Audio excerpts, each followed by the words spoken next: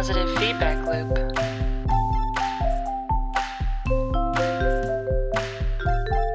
Three, two, one.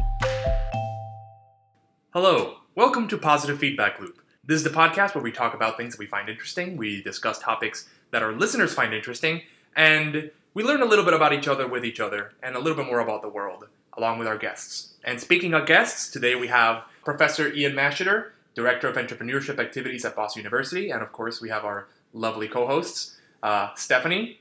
Hello. And Ray. Hey, how's it going, everybody? And as always, I'm Luis. So, Professor, why don't you tell us a little bit about yourself?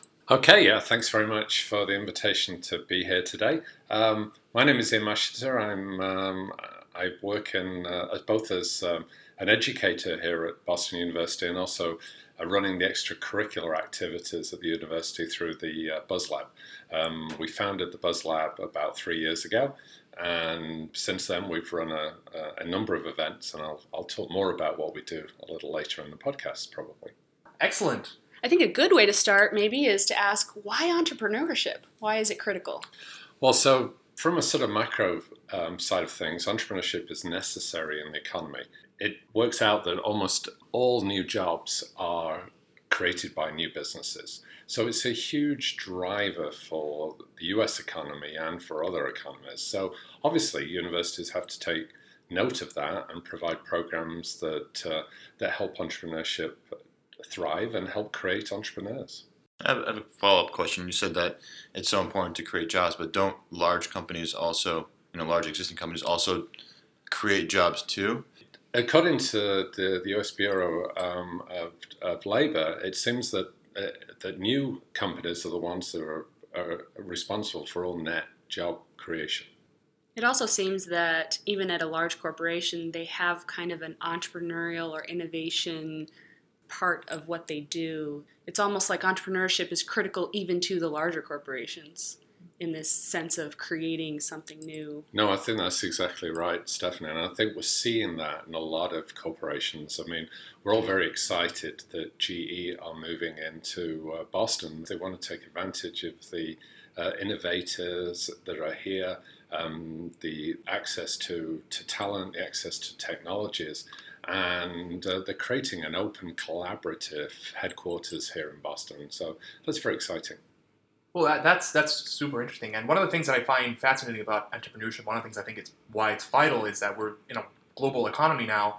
I mean, that's largely been the case for a long time, but even more so now. And if companies are not innovating in a way, they're not looking towards other ways of doing things better instead of just their own ecosystem, then they're going to get swept away by competition coming in from abroad or from other places within the States itself. Yeah, and one of the things that I wanted to talk about today is as we talk about entrepreneurship on campus, one shouldn't think that it's just about creating new companies. We don't want to be measured by how many companies we create or how many dollars those companies raise that came out of the university. It's really about a transformation of minds. It's really about getting people to have an entrepreneurial way of thinking.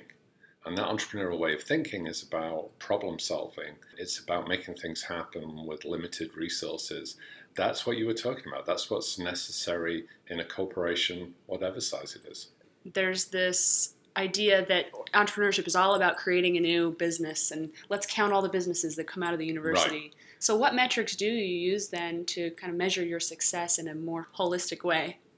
So this is a subject that a lot of universities are thinking about and tackling, is what are the appropriate metrics of judging whether your programs are a success or not. Those metrics are still evolving. I would imagine that the one that most of us are using at the moment is engagement. How many students are engaging in programs, entrepreneurial programs on campus, how many engaging in entrepreneurship classes.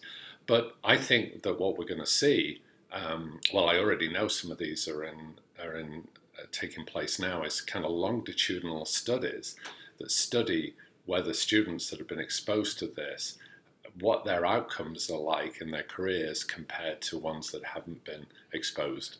But obviously that's going to take some time to conduct those studies. Yeah, and hopefully that information comes back to creating an educational system that better pumps out people who are able to go out into the world and instead of, that classic idea of don't just tell me the problem, give me a solution. And that's kind of what I think companies are looking for in terms of when they hire someone. Right, and speaking of like larger companies building these innovation centers and whatnot, do you find that anyone can put like a few $1 million building these companies, but is the culture really there? Like, is the culture within these centers really entrepreneurial, or is it like still kind of held back by the larger corporate setting? Well, I think that's a great subject for discussion and for study. I mean, there is this idea of corporate innovation and is one that obviously all US corporations, or most of them, are tackling. I think the results of that are still fairly mixed because I think the constraints of the larger companies sometimes are still preventing the flowering of that innovation within the corporation. How do you feel about the abilities of large companies that have been around for a while to change their culture to be more innovative and more entrepreneurial?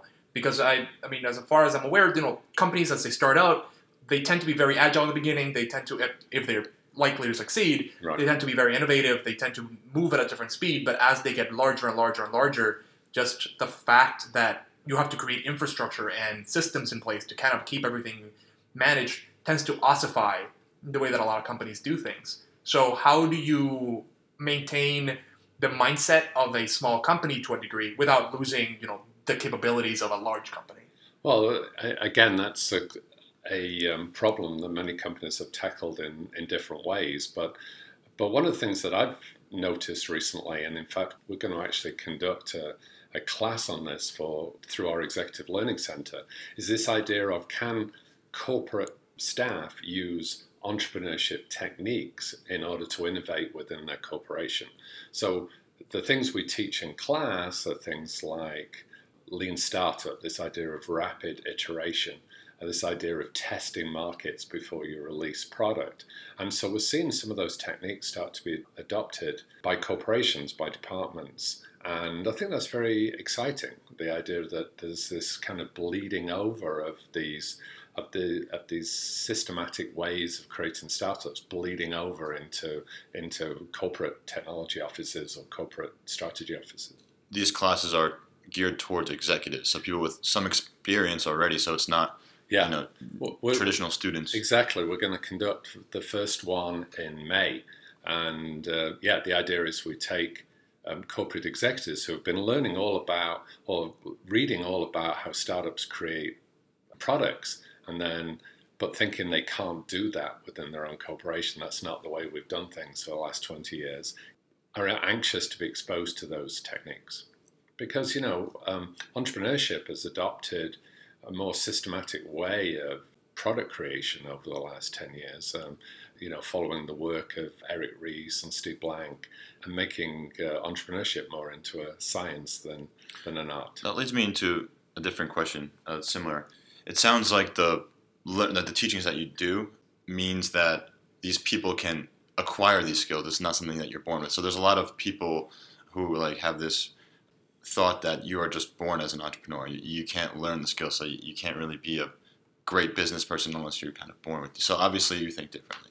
Yeah, I do think differently. I mean, one of the things that we say in class is that maybe entrepreneurship can't be taught, but it can be learned. So what we try and do with our classes is make our classes experiential, so that in the kind of safe environment of a classroom, students can take on the problems that they would take on if they were running their own startup. A lot of these techniques we talked about can definitely be learned and applied. And no, I don't believe that you have to be born as an entrepreneur. It's very interesting as I've gone through your Starting New Ventures class and going through all the steps in a slow, deliberate way, focusing on really knowing how to do customer interviews and how to do market validation, and then looking at the financial model and spending time thinking about it, because I feel like in other classes I've had, it's been very theory-based. And so you say it's very important to have a financial model, and professor might talk through, here's some things you can think about to calculate it. But then when I had to go through and fill out each section of this model of how am I going to make money, I actually did learn experientially what I would need to spend money on that I hadn't considered before. And so it was very helpful. Good. It makes me happy to hear that, Stephanie. Yes. So I'm really a fan of experiential education. I feel like starting a business is in itself also experiential education. So I actually have a question about the way that entrepreneurship has changed over time. How is it different being an entrepreneur today than it was, let's say, 20 years ago? I mean, I'll talk about some of the way that we've systemized creating companies, but I think one of the things to talk about now is that it's never been cheaper to start a company than it is now. And this is why we've got an explosion of startups.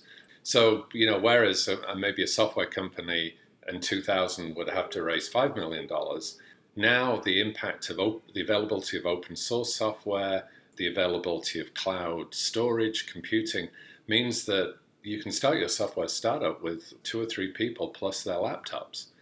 And you can, just like you guys, and you can buy the computing resources as you use them. And so now you're saying that I can maybe start a company on 100K or 150K. That's a huge difference than going out and raising 5 million from venture.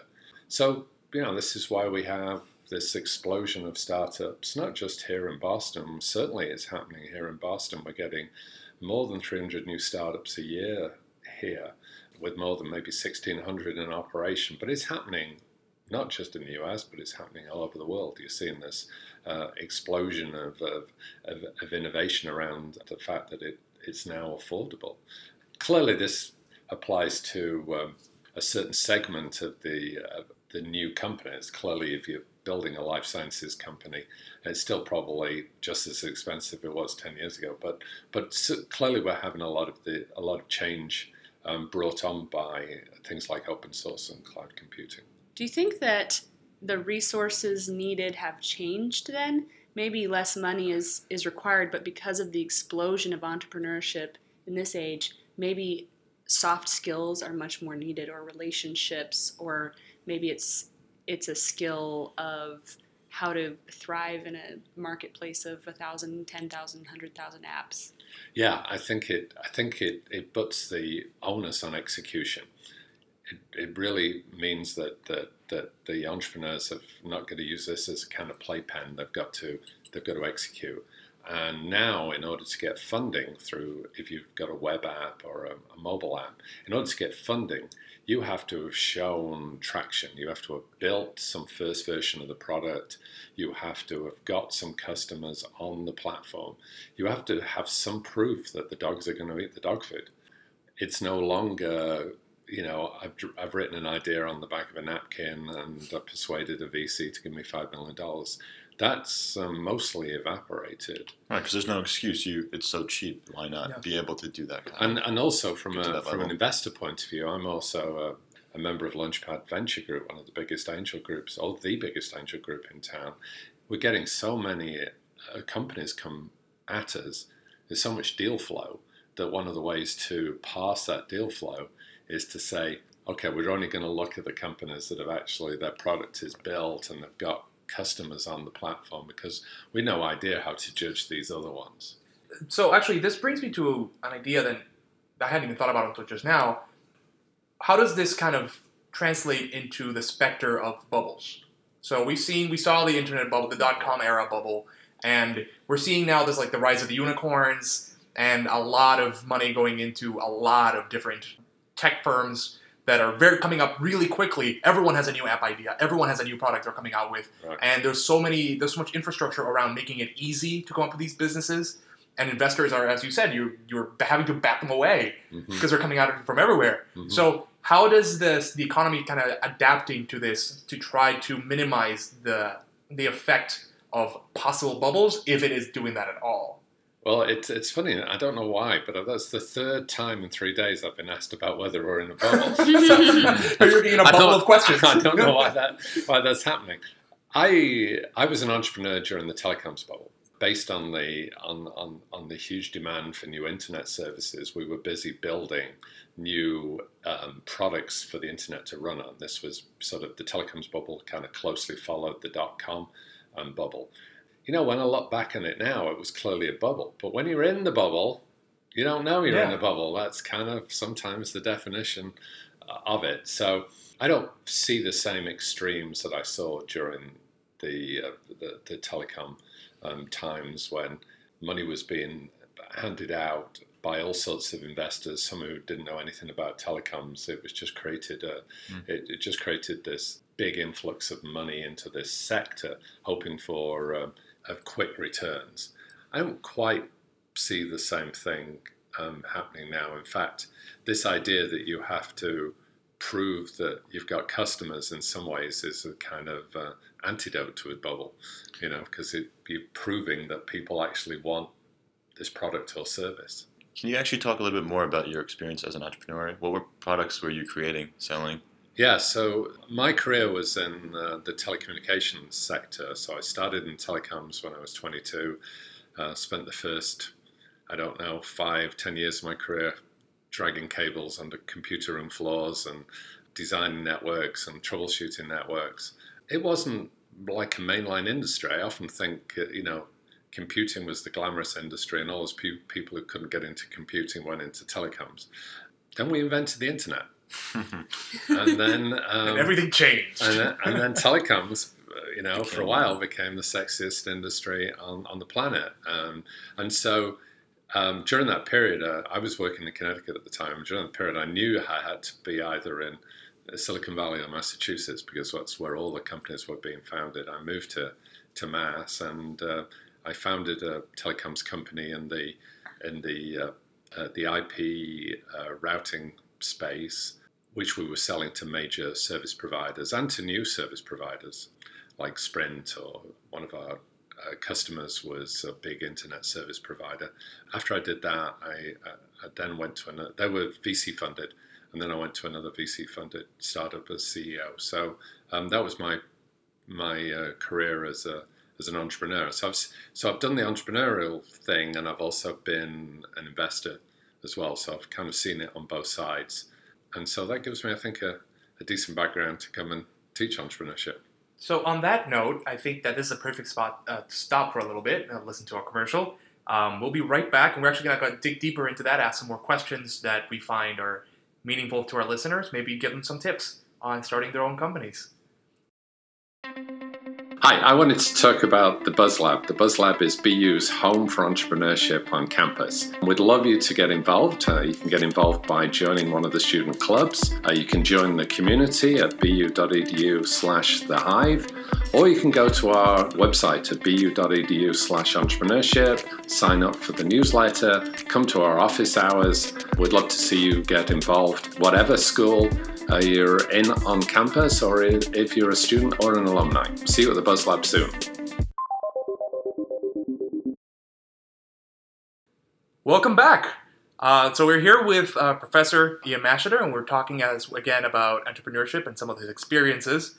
Before the break, he talked a little bit about the fact that he has been on both ends of the entrepreneurial side, being an entrepreneur and also being on the funding side of the equation. So do you have any advice for our listeners who are looking to do either of the things?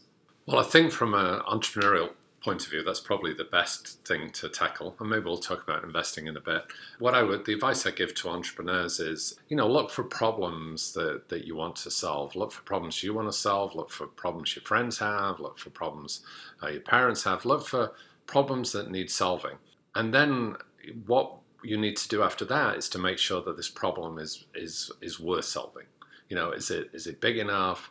Do enough people have that same problem? And so one of the things we teach in class is how to go and do customer problem interviews, where you go and interview people, not with an idea of pitching your product, but with an idea of understanding what it is that they experience in their lives. What are the problems that they have, and do those problems match the things that you want to solve? So a lot of what we teach is about trying to validate the customers and validate the problem. I think from an investor point of view, that's a lot harder. If you think about the venture capital industry, it's a very small industry. So breaking into that industry is difficult. Well, actually, I think maybe my best advice is go and be a successful entrepreneur, and then go and be an investor. So we have a few questions actually from the question poll. One is, what characteristics do you think are important for an entrepreneur to have? The one I always answer on this question is you've got to have passion and you've got to have persistence. So I think that you've got to really believe in yourself. You've got to believe in the fact that you want to create a company. I mean, entrepreneurship is tough. I mean, building a company is difficult. It's got a lot of ups and downs. So you've got to be able to push your way through the downs. And so you've got to be passionate about it, and you've got to keep persisting through what looks like some bad times.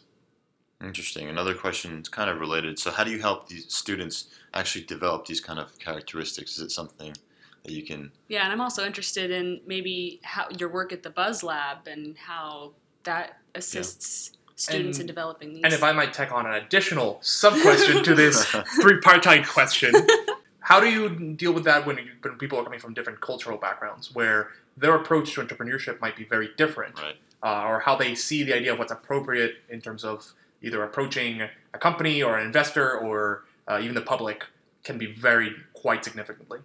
Yeah, I think that's a great question. But I think as far as entrepreneurship is concerned, I think entrepreneurship is its own culture. In my time here at BU, I've worked with Korean entrepreneurs, I've worked with Norwegian entrepreneurs, I've worked with Chinese entrepreneurs, and the best ones exhibit the same characteristics as the American entrepreneurs, which is, show me the wall, I'm going to go knock it down. I'd love to know more about what at the Buzz Lab you do to assist these entrepreneurs, especially when they're starting at the very beginning. Yeah, so I have a lot of first meetings with entrepreneurs where they talk to me about this idea that they're excited about, that they've just had. And most of those conversations I have with them, I focus on a couple of things. One is what I've already talked about, which is trying to help them understand how they might go and validate the market. But also, it's kind of a mystery to me, but a lot of the entrepreneurs haven't looked at what other products are in the market already. I do a little bit of searching and a little bit of discussion about, they've got to find white space. You can't go into a market that has already got, 10 people doing it. So we're trying to help them create unique products that people actually want to buy. And so validation plus research maybe on what the market looks like. I know there's a lot of also mentorship that may be available. So you asked about sort of what we do early. As the companies evolve, we can connect them with mentors. We put them into programs. One of our most successful programs is our Summer Accelerator program, where we put them through a 10-week focused program. We give them stipends so that they can focus on their company during that period. And during that time, we connect them with mentors that can help them. And then they present to investors at the end of the program. So it's kind of based on the accelerator programs that we've seen from companies like Y Combinator and Techstars, but it's put in place particularly for the needs of early stage BU entrepreneurs. And I've been really impressed with the quality of the different startups that come through and how they've developed over time. Seeing them when I first came to BU, sitting in the hive, working on their idea, or having space, provided to them, and then seeing them 1 or 2 years later and where they've come is very fascinating to see their development. And that's the psychic reward for me doing my job. To see people. I mean, one of the ones I talk about is 2 young undergraduate female students who had the idea for healthy ice cream. The company was Snow Monkey. And I saw them develop from their first recipe, which frankly, some of them weren't too good, to a product that's on shelves in many stores in California. And that's a really cool experience for me. And it was really cool to watch these 2 young women grow as entrepreneurs. But back to that passion thing, they both had passion for it. Just a quick story about them. I knew and they knew that they had to get into a commercial kitchen in order to make their product. And one of the ones they wanted to get into wouldn't return their emails, wouldn't return their phone calls. And for a lot of students, they would have quit then. Those 2 marched over there and started banging on the doors until somebody would talk to them. That's that's the entrepreneurial impressive. spirit. Yeah, That's the that's entrepreneurial something. spirit. Actually, that brings me to a question that it's not from one of the listeners, but in terms, we've talked a lot about starting the startup and bringing it into success, but how much and when should founders of any sort of startup and entrepreneurs think about exit strategies? When should that be a part of the equation, and how much of the equation should it be at that stage? So, complex question. I think the simplistic answer is that the startup should concentrate on growing the value of their company. And if they concentrate on that, exit will take care of itself. I could give you a much more nuanced answer about some of the things maybe you have to do to prepare, but I think I would like to leave entrepreneurs with that message, which is, focus on the value, because one of the things I was taught early on is that companies get bought, they don't get sold. So if you create lots of value in your company, somebody will come knocking on your door wanting to buy it. I've also seen this divide between people who say you should think about an exit strategy and those who say you're not doing entrepreneurship right if you're thinking about an exit strategy. So what camp do you think? I'm definitely in the camp of build value in your company. Build a great product, satisfy customers. I think that if you're in the mindset of every day coming to work with that on your mind, you're going to build a better company than if you come to work every day thinking, what do I have to do in order to sell this puppy? Right. Seems a little pessimistic in some ways. Exactly. Another question from the listeners. Does Boston University have a full semester where students dedicate their entire time just to starting a real company? For example, I think Babson College has something like this. Yeah, we don't, though. That's a class we actually have under consideration. I think the closest we have the Summer Accelerator program, and now we can give stipends thanks to generous support from our alumni, so that students can really focus on the idea. So I think the Summer Accelerator, and then also we have a class both at the undergraduate level and the graduate level. Actually, the graduate one, both of you have taken, which tries to simulate that idea of starting a company. But the idea of copying the Babson classes, and it's not just Babson, or some other universities have that. We're definitely thinking about that, and we're in the process of talking about the design. Should be 1 semester, 2 semester. Cornell does a 2-semester class. So yeah, we're definitely thinking about it. There's another fun question I can ask. All right. What is your favorite movie? Oh. What is my favorite movie? So I'm somebody that doesn't watch a lot of movies multiple times, but a movie that I've watched multiple times is Commitments. So I love that movie. I don't even know what I'm that not movie familiar with is. that movie. Explain. It's an Alan Parker movie, and it's about a bunch of Irish kids forming a band, but forming a soul band. Soul band. So even though they're white Irish working class kids, they're starting a soul band in Dublin, and directed by Alan Parker, who went on to do Slumdog Millionaire. So it's a great movie. Why does it resonate with you so much? Well, Do you want to start a soul band? it's not the bit I like about it, but I'm a little reluctant to tell you why I like it, because it's a spoiler for people watching the. Okay, so the- spoiler alert. It's a 1991 movie. I think the statute of limitations on spoilers. Well, has none of you three have heard of it. So, That's true. So what I like about it is the interaction between the characters, but at the end, the band is not successful, so it sort of dissolves at the end. So it's not one of those sort of movies where the band goes on Happy to end. but you kind of fall in love with these characters. So that's why I like it. Do you have a favorite band, soul band, or otherwise? other genres? Well, people who come to my office know that I have multiple posters of David Bowie on my wall, so I think we should probably stick to David Bowie. David Bowie I saw for the first time when I was 14 years old, and I don't know what I was doing in the big city without my parents, with my friends watching David Bowie, but I was. And I saw him for the last time when I took my daughter to see him on her 18th birthday, so I think that's kind of a cool story. I mean, the music industry is an interesting platform for Yes. discussing entrepreneurship, It because is. if you want to become some sort of music icon, a performer of some sort, you can't. It's not like you join an existing musicians brand equity. You have to Yeah, build you don't yours really from grow the scratch. bands that much. I mean, yeah, they might need a new drummer, but they're not like getting acquisitions of other bands and Right. like putting them underneath their Most bands are startups. Yeah. No, I think it's broader than that as well. It's the whole creative industries. Yeah. Yes. I mean, if you're, and we ran a joint event with the School of Fine Arts last year, which was really fun to do, because a lot of their students, when they leave college, are entrepreneurs. You know, they're putting a shingle up outside their house and they're saying, "I'm a painter," or "I'm a musician," "I'm a graphic artist," and they become entrepreneurs. And music's a very good example of a lot of things in entrepreneurship and in the effect that the internet has had on big industries. And that's actually one of the really interesting things about the music industry in particular as well, is that it's become really democratized to a degree, right? Yes. We no longer have just big publishers picking who is going to be a CD that's going to ship out to everyone.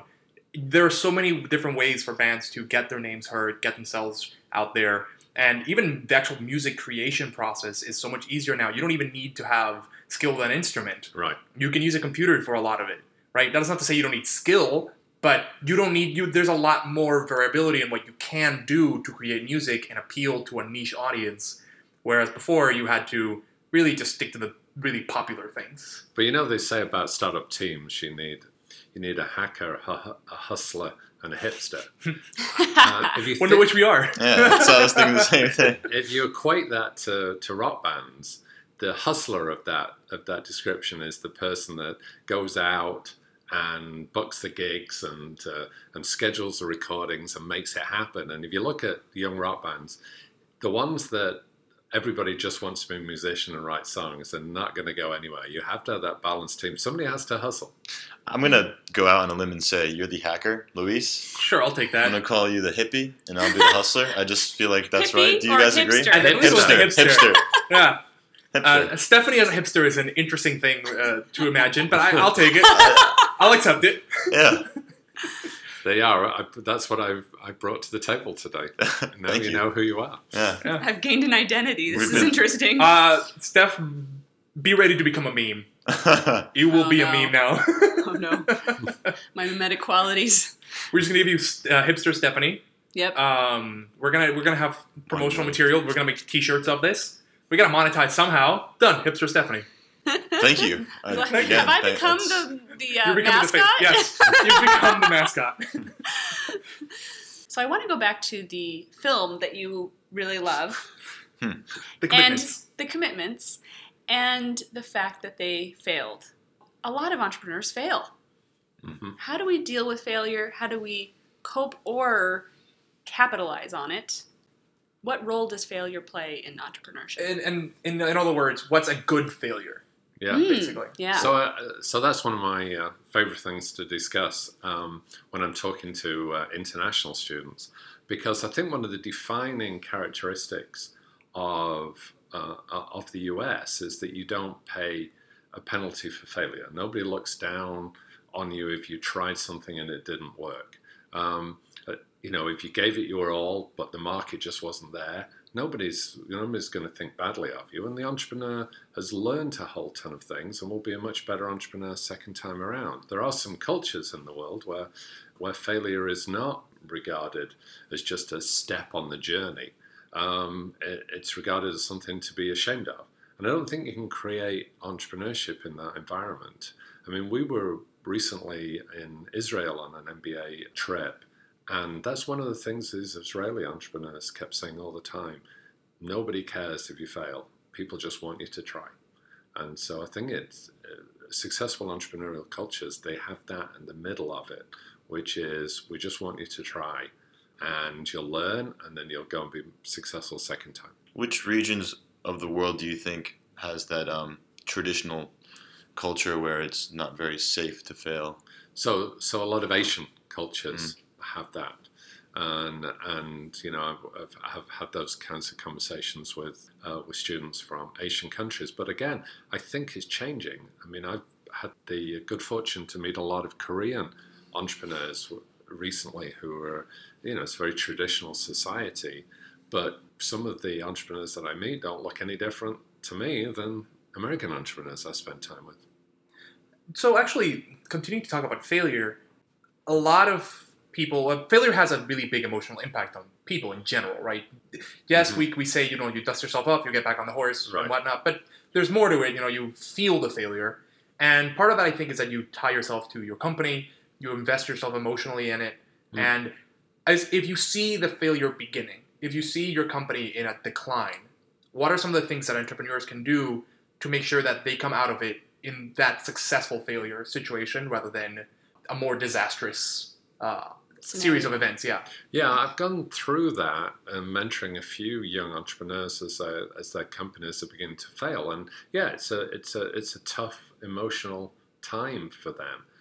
But what I've been saying, what I say to those entrepreneurs is, you've got to treat this as an experience, and one of the techniques I talk to them about is think about what you'll think about this experience in 5 years' time. You'll look back at it and say, look at all those things I learned. It was a learning experience, not something that defined my life. And so, project forward when you're in that situation. And the other advice I give them is don't get so embedded in your company and trying to keep it alive that you don't keep building your network and don't keep cultivating your network. So, it's not acceptable that this good contact of yours you've not spoken to for 2 years. You've got to spend some time, keeping that network current so that you've got something to fall back on if your startup fails. Are there startups that still fail despite their skill at pivoting? Or does any pivot really pull a startup out of failure? Oh, no. I've definitely seen startups pivot to a market that was no better than the first market. And I've also seen, I also had a startup entrepreneur come into one of my classes once, and they went through all of their pivots. And his big message was they almost had like pivot fever. They were pivoting every few weeks. That's your other favorite band. Yeah, that's right. That's the band. Sounds like a dance move. Start. Yeah. They're on the court playing basketball. So, yeah, I think some companies pivot to success. I would venture to guess that more companies pivot and still can't find product fit to market.